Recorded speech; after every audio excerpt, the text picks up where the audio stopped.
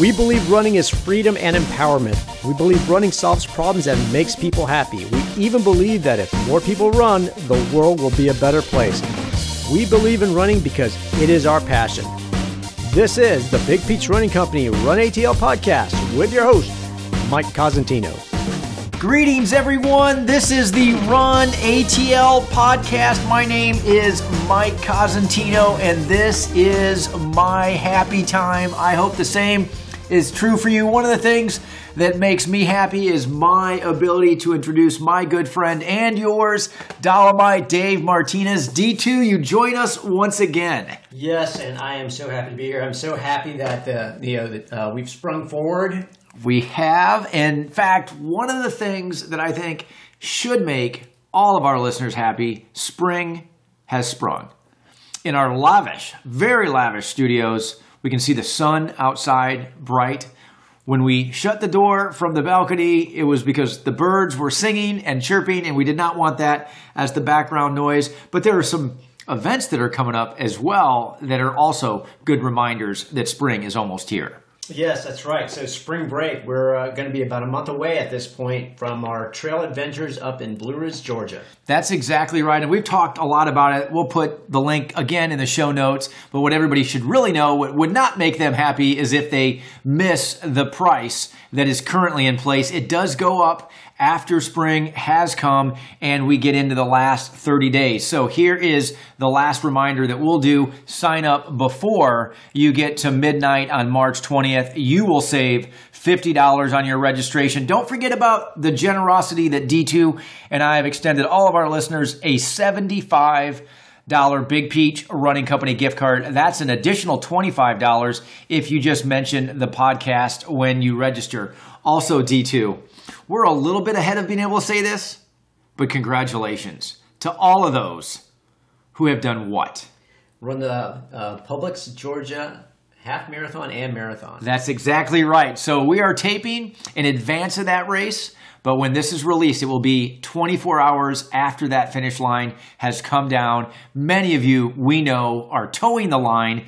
Many of you we know will see and cross the finish line. Congratulations to all of you, especially if we did not see you out there. Know that we were thinking about you and we were hoping for a quality race for you that you'll remember for a long, long time. So this is the unofficial spring edition of the RUNATL Podcast, and we have celebrity appeal to show for it today, D2. We have Amy and Andrew Begley. That's right. We'll go through their credentials when we have them in studio. We also have one of our own, professional runner, elite athlete, and Big Peach Running Company team member, Megan Malasarte. This is going to be good fun for sure. Yeah, and they've got, like you said, an impressive resume, and it's interesting because I've met Megan before, but I've never, kind of considered her as a professional athlete, even though that's what she is. That's not how I picture her. Well, and I think one of the combinations that we oftentimes hear is so powerful, and she just represents it. Hungry and humble. She is hungry. She is doing some really, really cool things in her running career, and yet she's just super humble. Whether she's in one of our stores, whether she's at an event and interacting with the public, and certainly you're reflecting that in your previous interaction with her.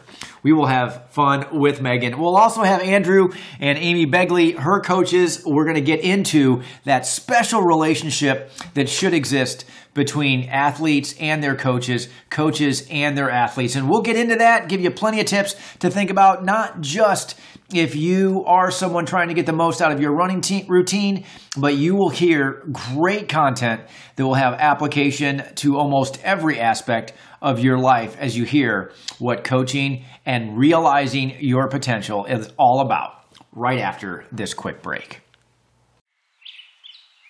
Do you hear that? The trails are calling and you must go. You're invited to join the Big Peach Running Company crew for an all-inclusive weekend getaway in Blue Ridge, Georgia. Experience 2 days of trail running in the beautiful North Georgia mountains. Not a runner? That's okay. Hikers and outdoor enthusiasts are also welcome. Experience a relaxing weekend full of trails, award-winning food, and luxurious accommodations. Start the weekend off enjoying a few craft brews at Fannin Brewing. After a day on the trails, we'll recover at Sarenberry Vineyards, where you'll be able to sample some of Georgia's finest wines. We'll finish off the evening at Charlie Creek Farms with some barbecue and drinks under the stars. Don't miss out on an incredible trailcation you won't soon forget. Come on out and enjoy the trails. We'll take care of the rest. Visit BigPeachRunningCo.com to sign up.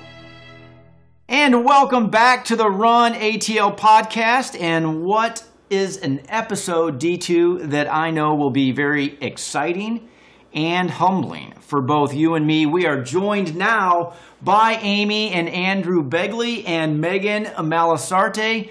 Amy, right here to my right, was the first ever, D2, I don't even know if you knew this, the first ever full-time coach at the Atlanta Track Club. She still performs that role. We've had the good fortune of working with her now for the last few years, and she's overseen all of the curriculum, all of the assistant coaches, the mentors, and I'm sure, Amy, countless details that are associated with all of the training programs that are offered these days at the Atlanta Track Club. I know that includes what's going on with the AJC Peachtree Road Race. I know there are training programs for both half and full marathon efforts, and you have the good fortune of working with athletes of every single ability. She may tell you all of this on her own, but also check this out with her as an athlete. She is an Olympian from 2008 in the Summer Games at the 10,000 meters distance. She's also a,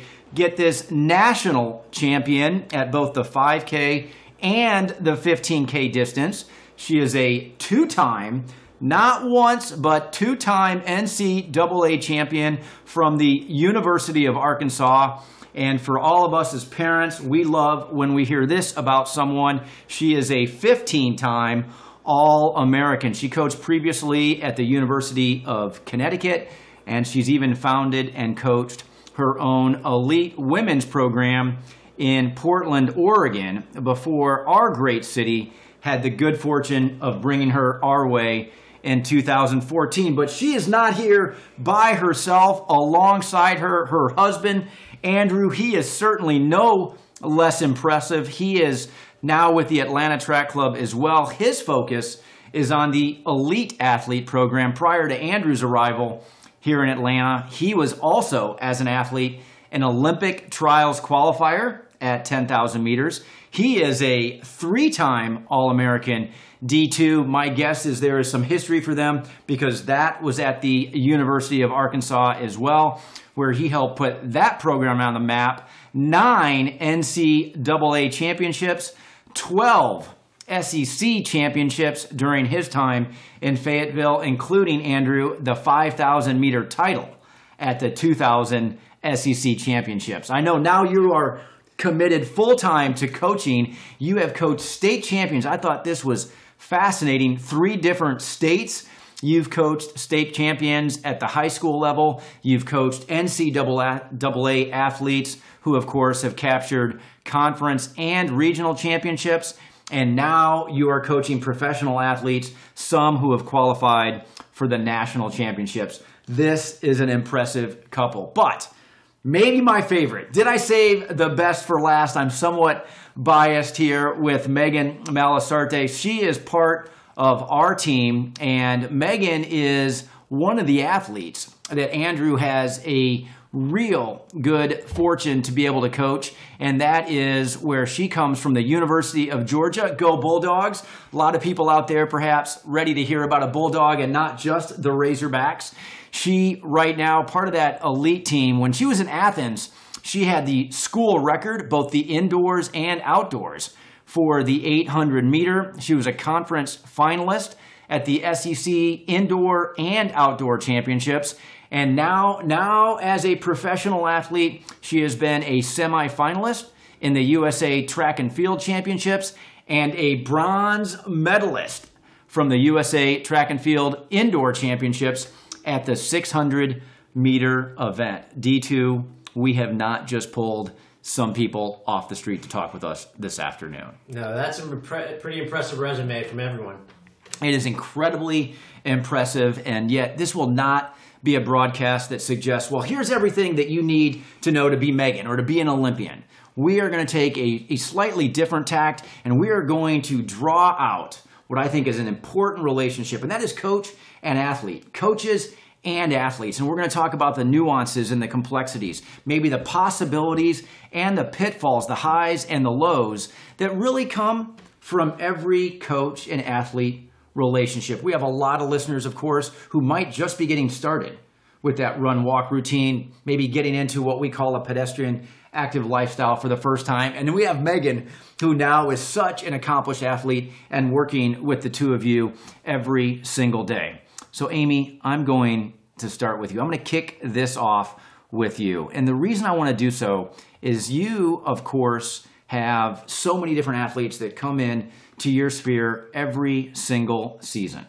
And when you think about all these people that you have a chance to maybe influence or impact in a certain way, and yet you were an athlete, you were a high-performing athlete, NCAA, Olympian, plenty of things to celebrate on the podium yourself.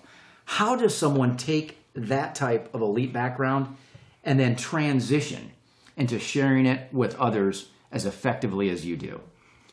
I think you have to want to help people achieve their goals, and you have to understand that everybody comes with a different journey. Everyone starts running for a different reason, whether it's the kids are out of the house, whether it's weight loss, whether it's coming back from cancer or, a spouse, a divorce. Everyone has a reason they're there, and you have to find the reason to help them get through that journey. And you have to figure out their goals. And if they don't have goals, they're not going to stick with the program. So you have to find first the reason they're there, and then second the goals. Everybody has goals that they can accomplish, whether it's going and walking their first mile, whether it's going from a walk run to a run. We have in training for Peachtree, and a 10K is a huge thing for people to accomplish. And that's one of the fun parts about my job, is help people accomplish all sorts of goals, whether it's the first mile or the first 10K. Well, what's so sweet to hear that is you immediately say, you've got to get to know who the athletes are, who you are going to be coaching. You need to find out what their goals are. It'd be easy to walk into a room when you're an Olympian and say, hey, here I am. I'm a 2008 Olympian. I have all these national titles and these championships to talk about on my own accord. But it sounds like you're very intentional about getting to know them first and determining what it is that you can do for them. Yeah, because you can't just give a program to somebody and say, here's your 10-week program for Peachtree, because you don't know how many days they've been running. You don't know if they're running or walking, so you have to figure out where they're starting. Because one program, whether it's the elite level or the recreational level or beginner, one program's not going to work for everybody. So we set up our programs to be flexible so it can accommodate people at all levels. Well, I think it's really easy, and I know we have people in our organization and certainly in this community who have achieved some success in their running or whatever it is that they do really, really well, and they assume that that gives them the credibility then to coach. And it sounds like you figured out that, sure, that makes for a nice foundation, but at the end of the day, it needs to be about those athletes and those who you are instructing, not about what you've maybe done in the past or the accomplishments that you've had. I think Andrew used to say that all the time when we first started coaching is, it's not about you. And when you're an elite athlete, it has to be all about you. You have to be very, self-motivated, and it all has to be about what you want to do. But then when you become a coach, it is no longer about you. So that's great advice for coaches everywhere, it is. right? It's no longer about you. And that is a very hard transition for elite athletes to make, not only in coaching, but any job you go to. When I first got this job, Rich asked me, he goes, so, you were a professional athlete, I was an agent for a professional athlete, would you go and direct traffic or do this or that if I asked you to? Because most elite athletes wouldn't. That's not what they're programmed to do. And I was like, Rich, I was a head D1 coach that made my own Gatorade and loaded my own tents. I think we're good. That's awesome. So it is a transition, and it's very hard sometimes for elite athletes to make that transition. Well, and I've seen you live that out. We've had the good fortune of seeing you in our stores and with your athletes, including those who are showing up for the first time. And you just serve. You just do a great job of just giving yourself fully to those who are part of your program. So you're not just saying it. I've seen you live it. All right, Andrew, I'm going to go over to you. I'm going to take this in a slightly different direction. You have the good fortune of working with the elite athletes, but here's what I hope is maybe oftentimes unstated, but still very, very true, and that is that I would imagine most coaches can say, well, they have favorites. They have athletes that they just believe might have more potential, or because of who they are, they're uniquely qualified perhaps for a certain level of success. Now, I know nobody is always right where they think, well, this is the one, and it may on occasion not be that man or woman who ends up being the highest achiever. But knowing that we do tend to have favorites, how do all of a sudden on occasion you might think this is the athlete who is really, really special and might do some extraordinary things for all those out there who want to be that person? Perhaps for you as a coach, perhaps for a coach you don't know or none of us will ever meet, but they want to be that person who is perceived as really special and that extraordinary athlete all the coaches I'm sure want. I think the thing is that we tend to, at a young age, go towards the events that we're good at. And that's a common mistake that people make. Oh, so it's a mistake. Okay, great. Yeah, so I think the thing that as a young athlete you want to do, as somebody who's coming up, is get comfortable being uncomfortable. So a lot of times you say, oh, well, I'm really good in the 2 miles, so I'm going to run the 2 mile all the time. But as a coach, I look for somebody who has range. And one of the primary things that we ask every athlete, whether they're a marathon runner or an 800 runner, is how fast do you run the quarter? Because if you don't have that speed, then you're going to be limited at that upper end, whether it's in the 10K or the marathon. So we really want athletes that are athletic and have that power and that speed so that they can translate that speed on the track, whether that's finishing speed or if pretty much an 800 is the entire thing's speed. Sure. And being able to use that speed, and we can build strength, but speed is hard to develop. So we have a youth team that we've just started this year, and one of the focuses that we have one of our middle distance athletes, Patrick Peterson, who's the coach. And I chose him over a cross-country guy because we want to make sure that all of these athletes that are coming up in our program have speed. And so we don't do a lot of mile repeats or tempos. We do a lot of 200s and 400s to really work on their speed, because as they're developing as athletes, their bodies, especially as they mature, are going to either have fast twitch or slow twitch muscle fibers. And if you program your legs to run 2 miles and 10Ks when you're a little kid, then you're always going to be stuck with that. But if you work on that fast twitch muscle fiber, like Megan did when she was young, I'm sure, then you have that when you're older too. So that's great advice, I think, for us as parents also, when it is easy for us as well to notice some kind of talent in our son or in our daughter and think, okay, we really need to kind of, if not push him in one direction, encourage him in that direction. And what you would say, and I loved your term, range, give them that opportunity to develop a full range of possibilities. They're not going to be great at it all, but they're going to be better by staying somewhat committed to more than just one discipline.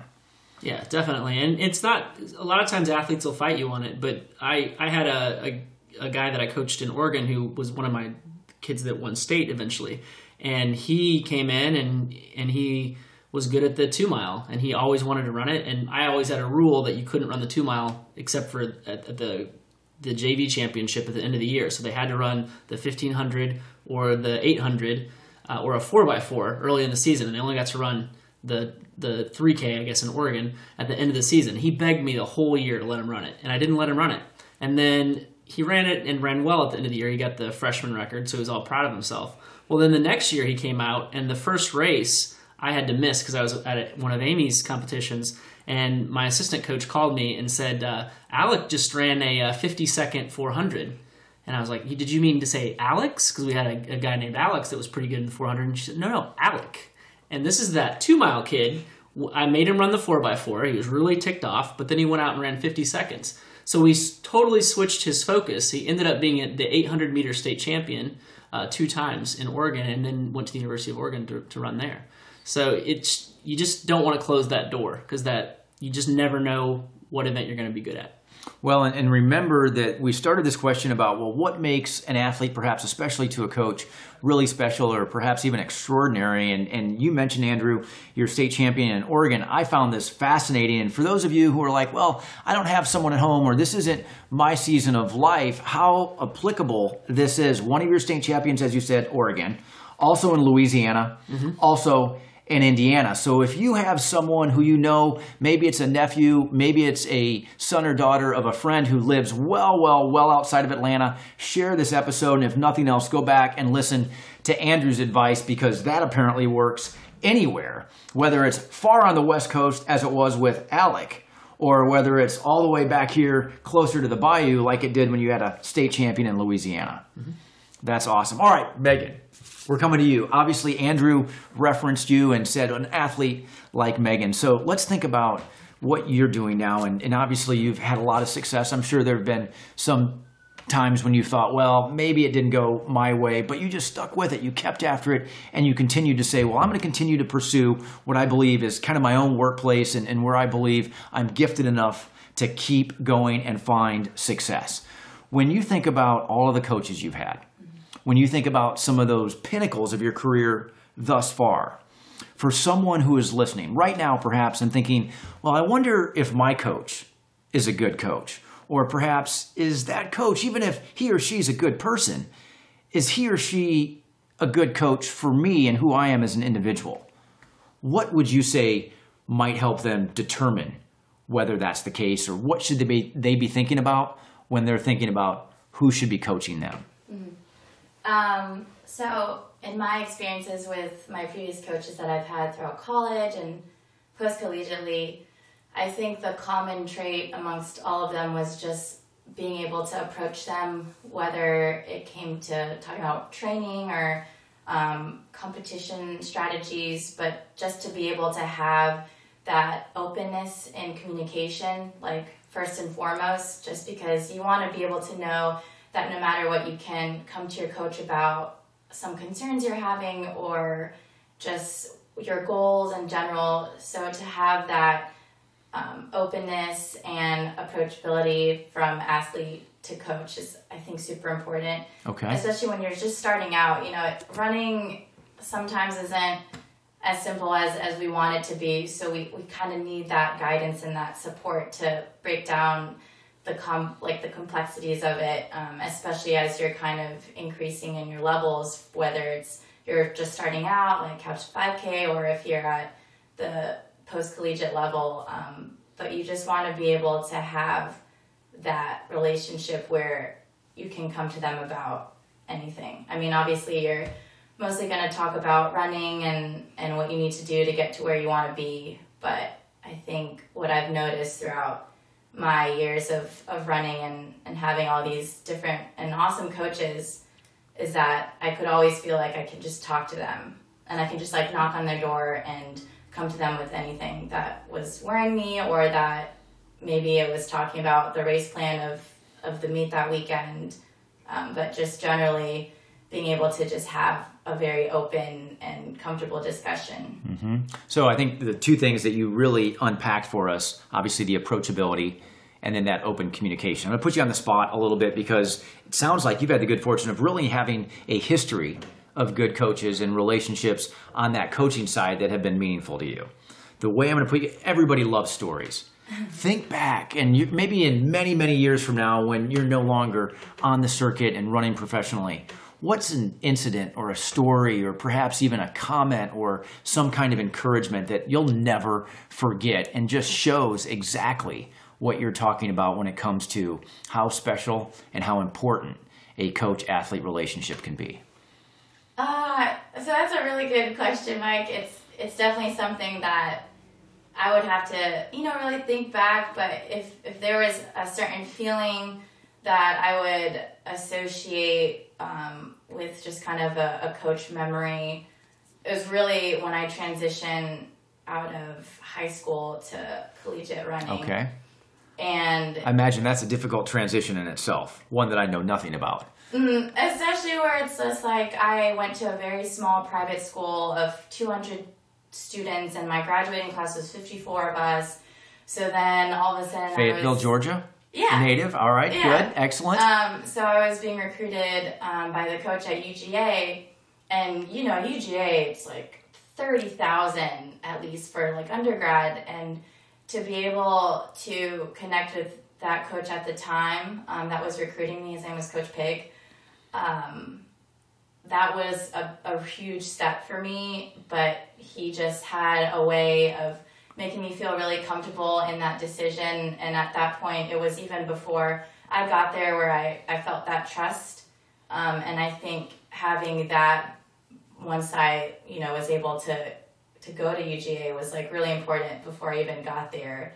And so it's just that feeling where you just have that energy with the coach and you already know that it's going to like lead to something really good. You just don't really know what's going to happen.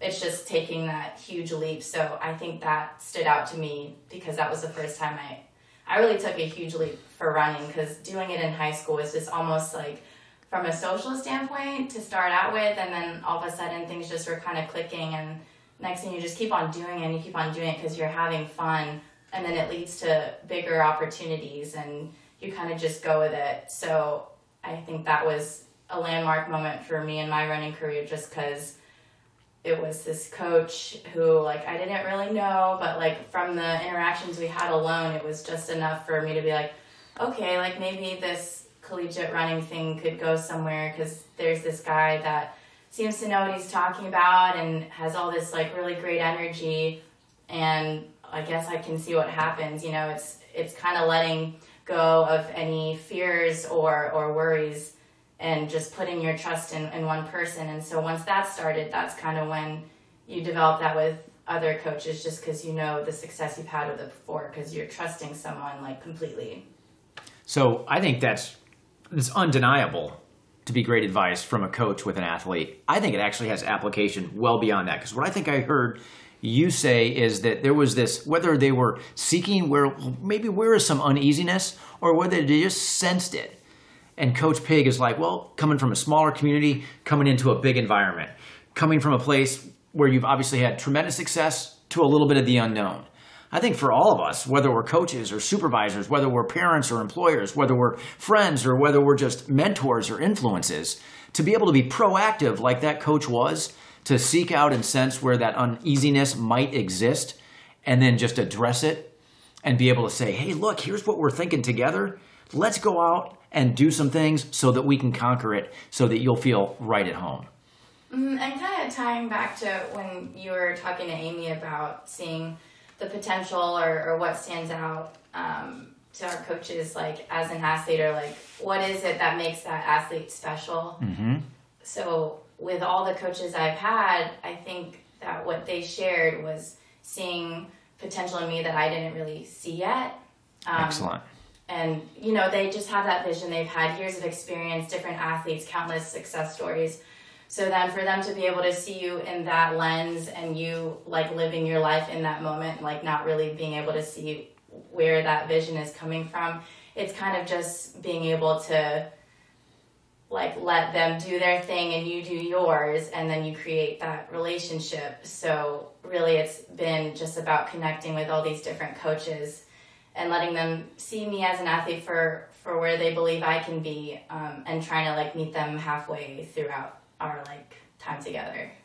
That's awesome. Kind of casting that vision together. You see what they had seen, and now you kind of go after it together. That is very cool. Now I have a question for all y'all. I'm going to let each one of you take a crack at it. And here's what we know in all of you as elite athletes. So you've been down that road. Now you've kind of crossed the bridge. You get the good fortune of working with these elite coaches. You get the good fortune of not having had your elite athlete days that far in the rear view. And we just think, and you mentioned it earlier, Andrew, you said you just have to get comfortable with doing what is uncomfortable. And I would imagine that that's the case with any kind of success, and perhaps sometimes in just trying to maximize potential. And what I think I can say with full confidence is we've all seen times when the fullest of potential was achieved, but it didn't necessarily come with all the accolades, with the bronze medal, or with the NCAA championships, or with the status of becoming an Olympian. But the fullest of potential was realized. And then I think we've also always seen people who end up getting the accolades. They end up in that first position. They end up at the top of the podium. And yet by the time they walk away from that competition, or maybe even from their career, we're not so sure they ever really achieved what they were fully capable of achieving. So when we think about these people that you guys see, how do we ensure that we achieve the fullest of our potential? Because I think it has application to Dave and I on our own leadership team in a completely different arena of life. I think it has application as parents, as students. Potential is potential. how do we achieve the fullest of what we're capable of? Amy, can I start with you again? Yeah, I mean, that's a tough one. I think the thing that we're starting to find is athletes may have a ton of potential, but they're lacking a few different things. And there's some things I think that are teachable, and there are some things that I think are just inherent. Okay. Their raw speed is going to be there. The strength you can build up and give it to them if they have the patience to do it. But I guess the fight, they have to want it. They have to want it more than you want it for them. I think that's the hardest thing for coaches. That's not teachable. I thought it might be, but we've decided that is not a teachable thing. Okay. They either have to want it or they don't. And I think the people that fulfill their potential are the ones that have that fight and want it bad enough. If they don't want it bad enough and they can't give themselves a reason to do it, they're never going to reach their full potential. So oftentimes we hear the phrase, stay hungry. Mm-hmm. Is it a hunger thing? Is it where they just have to be kind of perennially hungry? A little bit. I think it's a little bit they want to either be the best of where they are, or they have this goal in mind and they are relentlessly pursuing it. Mm-hmm. Going through the motions is a thing that everybody does, and you have to get them out of that going through the motions. They have to be in the moment and wanting to go for it. So it's a little bit staying hungry, but it's also staying hungry for the right reasons. We athletes sometimes stay in it because it's their stopgap. They don't know what else to do. And those are the athletes sometimes that don't continue in the sport and they don't fulfill their potential. Because as you know, women usually get better as they age. Okay. But a lot of women don't stay in it long enough. So sometimes it becomes a numbers game. It becomes patience.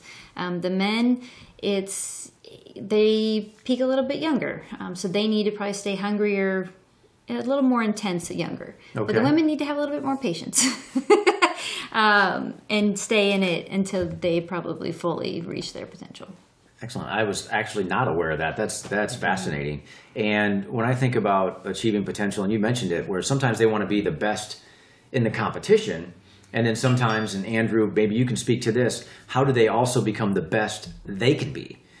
Where they may have been the best in the competition long before the competition ever started. But now it's not so much about the gold medal or the blue ribbon. It's about bettering themselves time in and time again. How do they become the best they can be? And that's a difficult thing. I think sometimes you see athletes on the elite level that were state champions or even top of the NCAA level, and then they have to figure out what makes them tick when they can't win the competition anymore. Because there's a lot of people who are in that position in high school or on the NCAA level. And you really have to be self-driven. And you have to find those daily goals that you can have. Because if you just have the one goal of, I want to win the gold medal, then there's only one person that can win that gold medal. So there are going to be a lot of disappointed people if that's the only goal that's out there. So you really have to break it down. And I experienced that when I went to Arkansas, because I was a state champion and I had won everything in Indiana. And when I went to college, I couldn't even be the first person on my team because it was a really good team. And so I had to start, instead of looking at like, I want to win this race or win that race, I had to look at, okay, what I want to finish in this part of the race, but I need something to check in day to day. And so I started setting more intermediate and day-to-day goals. And so that might be, I need to make sure I get 8 hours of sleep every night. That might be, I want to set a personal best for my intervals on Tuesday or on Friday. And it's really finding those things that can keep you moving every day without having that big goal at the end. You can have it there in the distance and look at it, but you've got to stay consistent. And I think that's the big thing, kind of on the opposite end of the spectrum from what Amy talked about, is it's great to have that hunger, that desire, but consistency is more important. And you can't, when they say give 110%, if you give 110%, you're going to have to pay back that 10% at some point. And that's when you miss a week or two of training. And so it's really getting to that 100% and training at that 100% as much as you can, but taking the time to recover and give yourself some time to reload so that you can continue to do it. Because if you try to bite off more than you can chew, eventually it's going to come back. And so it's really just being consistent, setting goals that are realistic so you can continue day in and day out to hit those little goals, and build towards those intermediate goals, and then hopefully you get as close to that ultimate goal as you can. Well, I love the fact that you said self-driven, and given your experience as a coach, obviously your own experience as an elite athlete, there has to be some of that self-drive. I think there are too many times where somebody, whether it's a parent or somebody who's very well-intentioned, just kind of drops you off, puts them in your lap, or says, okay, well, Amy is an Olympian. I'm sure from here on, everything will just go the way that I kind of think about it going. It doesn't work that way. There has to be a level of accountability that can only come from someone who is self-driven. How do you spot that? What are some tactical things that maybe a young athlete or someone who's not even in this space but wants to get the most out of their life? It's at work, it's in their family, it's at home. What are some of the tactical things you believe make those people who they are? I think from my perspective as an elite coach, and I think you can apply it to a lot of different areas, is just sitting down with somebody and asking what their goals are.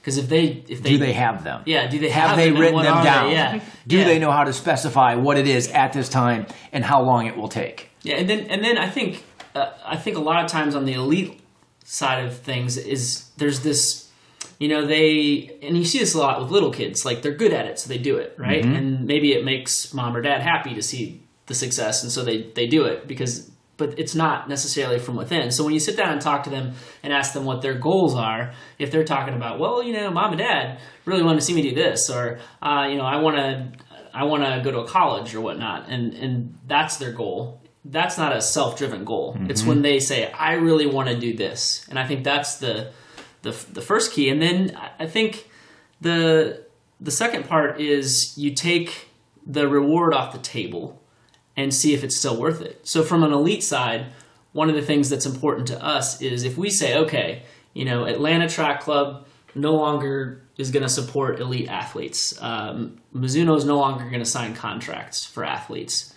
Do you still want to pursue that goal? And if they say, not really, then that's not a self-driven goal. That's some extrinsic factor that's keeping them moving and not that inner desire that Amy talks about. So I think you just kind of have to talk. As Megan said, you have that conversation, you talk. You have to have that good line of communication from athlete to coach and from coach to athlete. And that's one of the things that we've really learned and are learning every year as we go in trying to spot that talent, is having those conversations and really figuring out where are those goals coming from, and is there that deep-rooted desire to go for them. So let's talk to that talent. We have it right here in the room. And we just use the phrase self-driven. What drives you, Megan? Man, it's like a nice loaded question. Yes, I know. That's the way it works, is we, kind of go around the table, and then all the fully loaded questions that we haven't yet, they go in your direction. Yeah. But knowing that you are that athlete, and whether they're young men and women, or whether they're people who are still wondering, have I found what I should be doing? I want to hear what it is that just drives you. I mean, this is not the easiest thing to do. You do exactly what Andrew said day in and day out, and that is try to get comfortable with being really uncomfortable. Mm-hmm. There has to be more than just, I can tolerate or suffer through another day. There's more to it than just kind of willing yourself to get out of bed. What is it? What does that feel and sound like?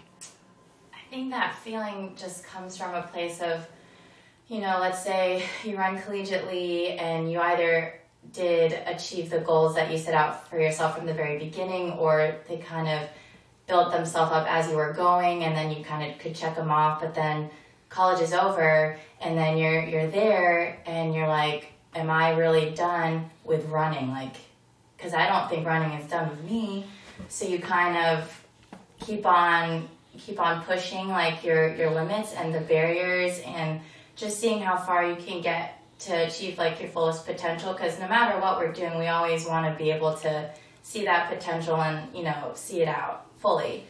And so with that, I just think it's that desire inside to just be able to do everything that you can in your just being able to do everything possible as an athlete, to see it out, to just really end your day or end your career thinking, well, I tried everything I possibly could, I did this and that, or just being able to answer that question, did I achieve this goal, or, am I seeing out everything that I could as like an athlete, and to be able to close that chapter without any regrets or looking back.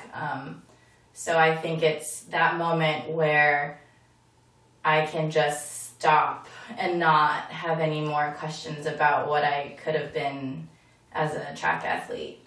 So with that, it's just, it is being self-driven for sure, because there are definitely some days that are a lot harder than others, and you have to pick yourself back up. But it's just evaluating how much you love the sport.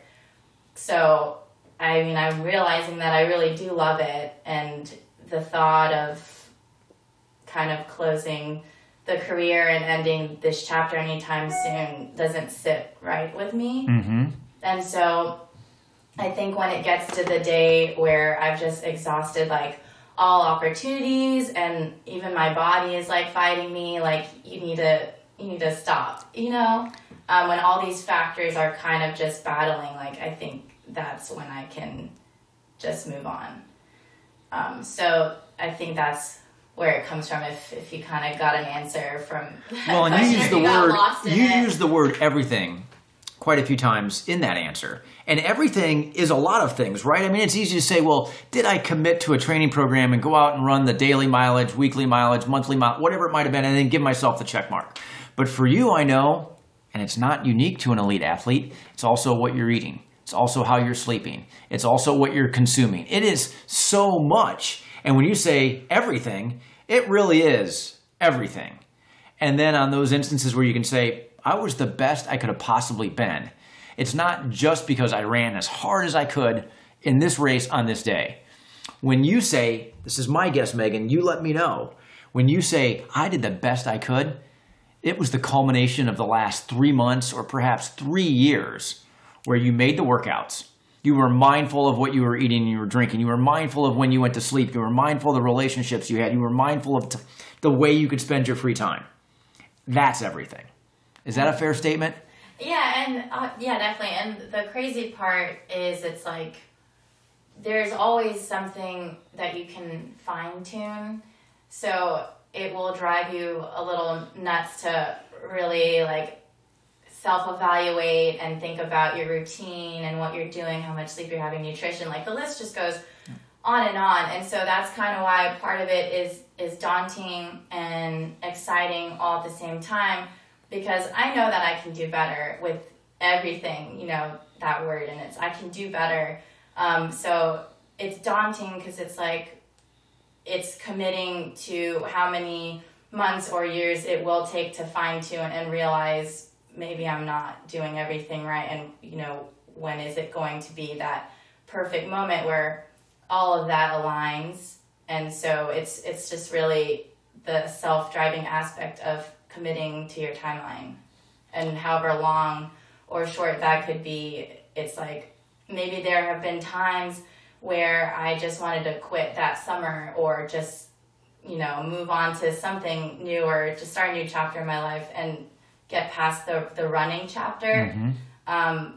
But that was a thought that was more so in passing because of what just happened, or it was very situational. And so I think that, like, if I can get past that, then, you know, then I can be able to have this relationship with running where it's like self-motivated and excited, but continue the excitement more so like it's a daunting thing. Well, and the fine-tuning should be fun, and I think you gave us good advice there, where it's so easy for all of us to make a really rash decision about anything and be like, that's it, I'm changing courses, I'm going to go in a different direction. But like you just said, no. Most of the time, after I've had a good night's sleep or I settle down, I realize I love this too much, I'm on the right path, I'm moving ahead. There are a lot of listeners, I'm going to put the two of you on the spot now. There are a lot of listeners out there that are like, Amy and Andrew, they're married, they've trained at an elite level, probably together. Mm-hmm. Essentially, you're working together. You both come in here donned in the beautiful Atlanta Track Club red with the coaching monikers. So you do so much and have done for quite some time now, so much together. Mm-hmm. Just from a relational perspective, how do the two of you make it work? And what coaching would you give to D2 and I that we can take into the relationships that are important to us? Well, we've been together for 22 years, so we've figured things out along the way. He coached me a little bit in high school. He coached me for 6 years after college. And then he coached me my last 2 years of professional running, and then we've coached together most of the time. We both have our strengths and weaknesses, and so we both go for our strengths and let the other one do the other thing that they're good at, because if we both try to do everything, we end up stepping all over each other and dividing things up, and what we're good at and what we're not has definitely worked. It was a little bit, when he was coaching me, switching that role to then being partners in training and coaching is a little bit different. But what's your take on that? There's a learning curve for sure. I think when I was coaching her and she was now I have to. You didn't mention whether this was the case. So you're gonna be like, man, this is salacious journalism. Oh no! You know, shut the mic off. We're gonna go back to talking about doing splits and let Megan answer all the questions. When you were coaching her, were you also seeing her? They got to look at each other. Well, since this is not it's video. going back. So we started dating in high school. We were born in the same town. Yeah. Tiny town, and then I moved 26 miles down the road. Nice marathon training run. Yeah. They did not have a middle school girls program, so I had to run on the boys team. Okay. So we raced each other in middle school, and he remembers me more than I remember him. It's probably hard to forget the only girl that races on the boys teams. And I never beat him. We like to say that. I never beat him in middle school. And then we knew of each other. And then were we dating when you started coaching me? No. So we started dating, and then I went to Wisconsin. So we started dating right after I graduated. So she still had a year. And then I went to Wisconsin, and her high school coach wasn't really a running coach, more a football coach. And so her dad actually asked if I would coach her. And I said yes. So I started coaching her then. And then that was only for a year. And then she went to college and had a different, she had her college coach there. And then after college, we made the decision to have me coach her again. And I think it was harder then, because in a relationship you try to be equals, but then there's that coach part, and you're in that aspect you're not equal. So we really tried to separate it when I was coaching her, and the Amy and Andrew at home were different than the Amy and Andrew at the track, and we tried to leave things at the track. So there's good relational advice for all of us, right? When you're working together, or perhaps when you have parts of your life that you just do together, you don't have to thread it through every moment of each day. Yeah, he was better at that than me. Yeah, sometimes she would bring it home against the Is that the strengths and weaknesses part? Yes. Okay. But then I think now that once we became equals all the time, then there was a change a little bit, and we had to really kind of hash out what our strengths and weaknesses were as coaches. Because for a long time, Amy was an athlete and didn't really coach. And when you start off coaching, there's a huge learning curve, and we didn't really know what her strengths were as a coach. We knew she was a people person and she's good at motivating people, but we knew there was more to it than that. Mm-hmm. And so we've had to, over the last few years, really develop the aspects that she's really strong in the areas where I'm weak, and then vice versa, and try to figure out how we pair that together to make it work. Because so I write a lot of the workouts. She could do it, and if I wrote the workouts and she wrote the workouts, there would be maybe 5% different. Because we believe the same things, luckily. But it doesn't make sense because I can do it a lot faster than she can. And I can keep 70 people in my head all at once and kind of remember, like, oh yeah, so-and-so's knee hurts, this person's Achilles hurts, this person's traveling out of town this week, and keeping all that straight.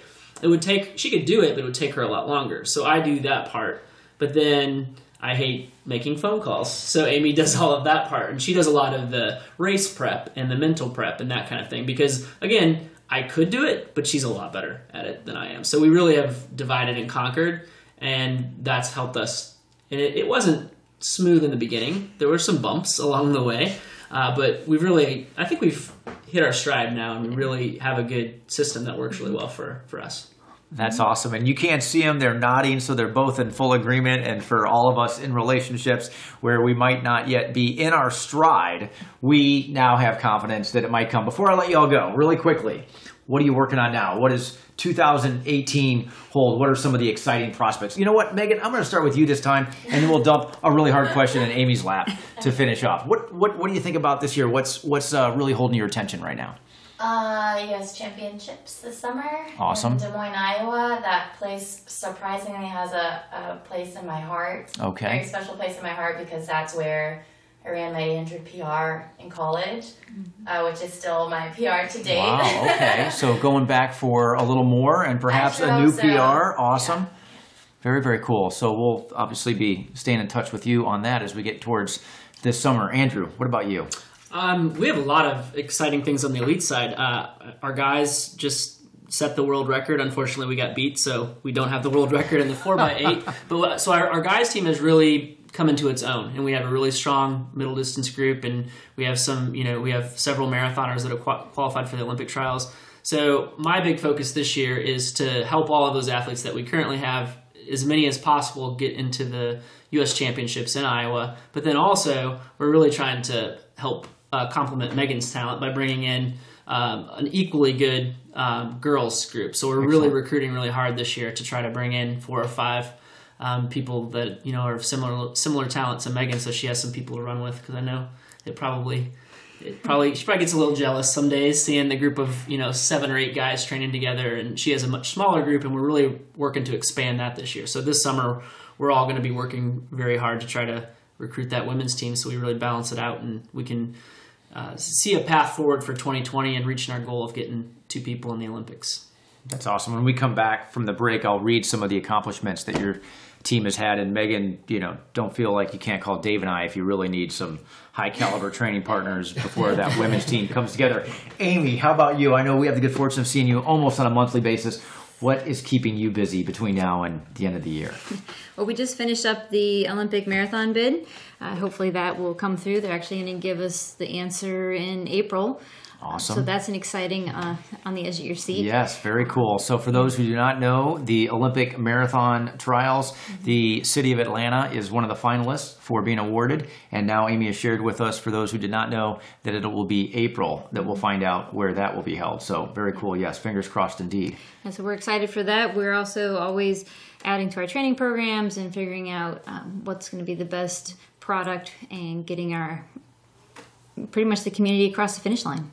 Well, and she talks about it as a product. It is a great product for those of you who are not already aware of the depth, the breadth, and the scope of the in-training for Peachtree training program. Please do visit atlantatrackclub.org. Not only can you learn more about that training program and just how welcoming and wide-ranging it is for athletes of every ability. You can find more information about Amy, about Andrew, about Megan, and all of her teammates. Each of you are truly a gift to this community and to, I know, our organization. So thank you very much for everything that you've done and for spending some time with us today. Thanks for having us. Yeah. And we'll be right back after this short break. Fall may seem like it's a couple months away, but training for fall races starts now. As your runs get longer, you'll need additional fuel to power through those long runs and get you across that finish line. Everyone has different needs and tastes, so we recommend that you experiment with different gels, bars, and hydration products to see what works best for you. Stock up and save. Buy 10 or more individual packages and save 10%. Buy a box and save 15%. Club and training groups can combine their discount for additional savings of up to 25% off. Don't be foolish. Come into Big Peach Running Company and stock up so you're long run ready. And welcome back to the RUNATL Podcast. On this side of the break, we are going to punctuate what we learned when we had those special guests with us, D2, and yet that may not be as widely known as I think it needs to be because of the work that Andrew and Amy and the Atlanta Track Club really in its entirety is doing. We are putting together a really, really, really good elite running community and a heck of a team at the Atlanta Track Club. Well, yeah, I mean, with the mission that the track club has, not only to help and bring together the Atlanta running community and to inspire more people to be active, but the other mission is to get an Atlantan to the Olympics, and then you have the Olympic trials that they're putting the bid in. I mean, I think that just makes Atlanta just that much more exciting. It does, and you heard them reference those two items for sure. You may not know that there are already 5 members of the Atlanta Track Club elite team who have qualified for the Olympic trials. In addition, it is early in 2018. We are barely but a few months into some of us who had New Year's resolutions. These are some of the things that are happening with the work that the Atlanta Track Club and their elite team are doing over in Birmingham. First month of the year, their men's team swept the men's 800. That means they were first, second, and third. They also had the same type of results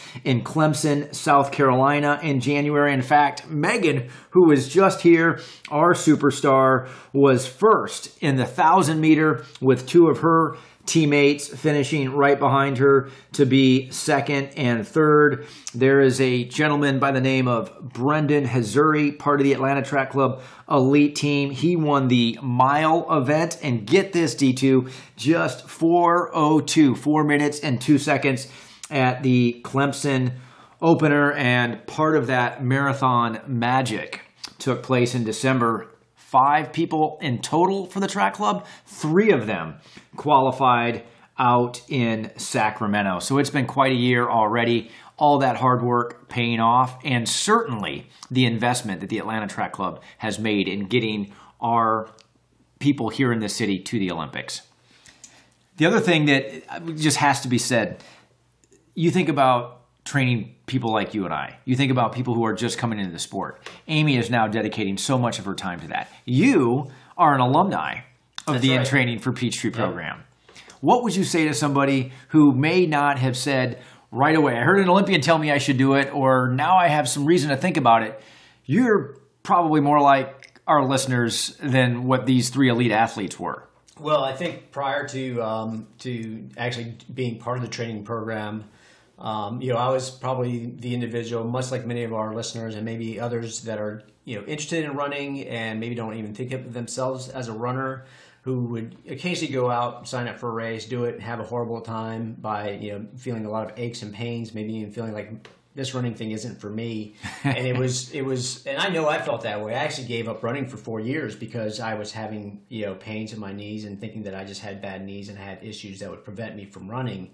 And, little did I know that, I just needed to train and being consistent with it. And it was through that training program and in training for Peachtree that I actually got to see some of the results and got to see some pretty big gains in my running, and then kept being consistent with it and saw even larger gains, in the half marathon distance and able to tackle on my first marathon and then do a series of other races and just increase the distances, because I learned, through a training program that, what I thought that I wasn't a runner, a training program gave me the opportunity to see myself, crossing that finish line and feeling like I was a runner and feeling better and almost a different person than I was prior to the training program, through being consistent through that training. That's awesome. And obviously it convinced you, it gave you the confidence. You are a walking and running testament to the power of a great coach and a great team and a great program. Certainly Amy, Andrew, and Megan brought that to bear as well. We are going to have to say goodbye for now, D2. We'll leave everyone with the suggestion that if they do not have a coach, whether it's formally or informally, think about it. What they said today made so much sense to me. If they've not yet signed up for the AJC Peachtree Road Race or the In Training for Peachtree program to the Atlanta Track Club, now is as good a time to do it as any. In just 2 weeks, we'll be back. More great content and more happiness. This is our happy time. We appreciate you spending it with us. Once again, we hope, as always, that your best miles will be those covered on foot.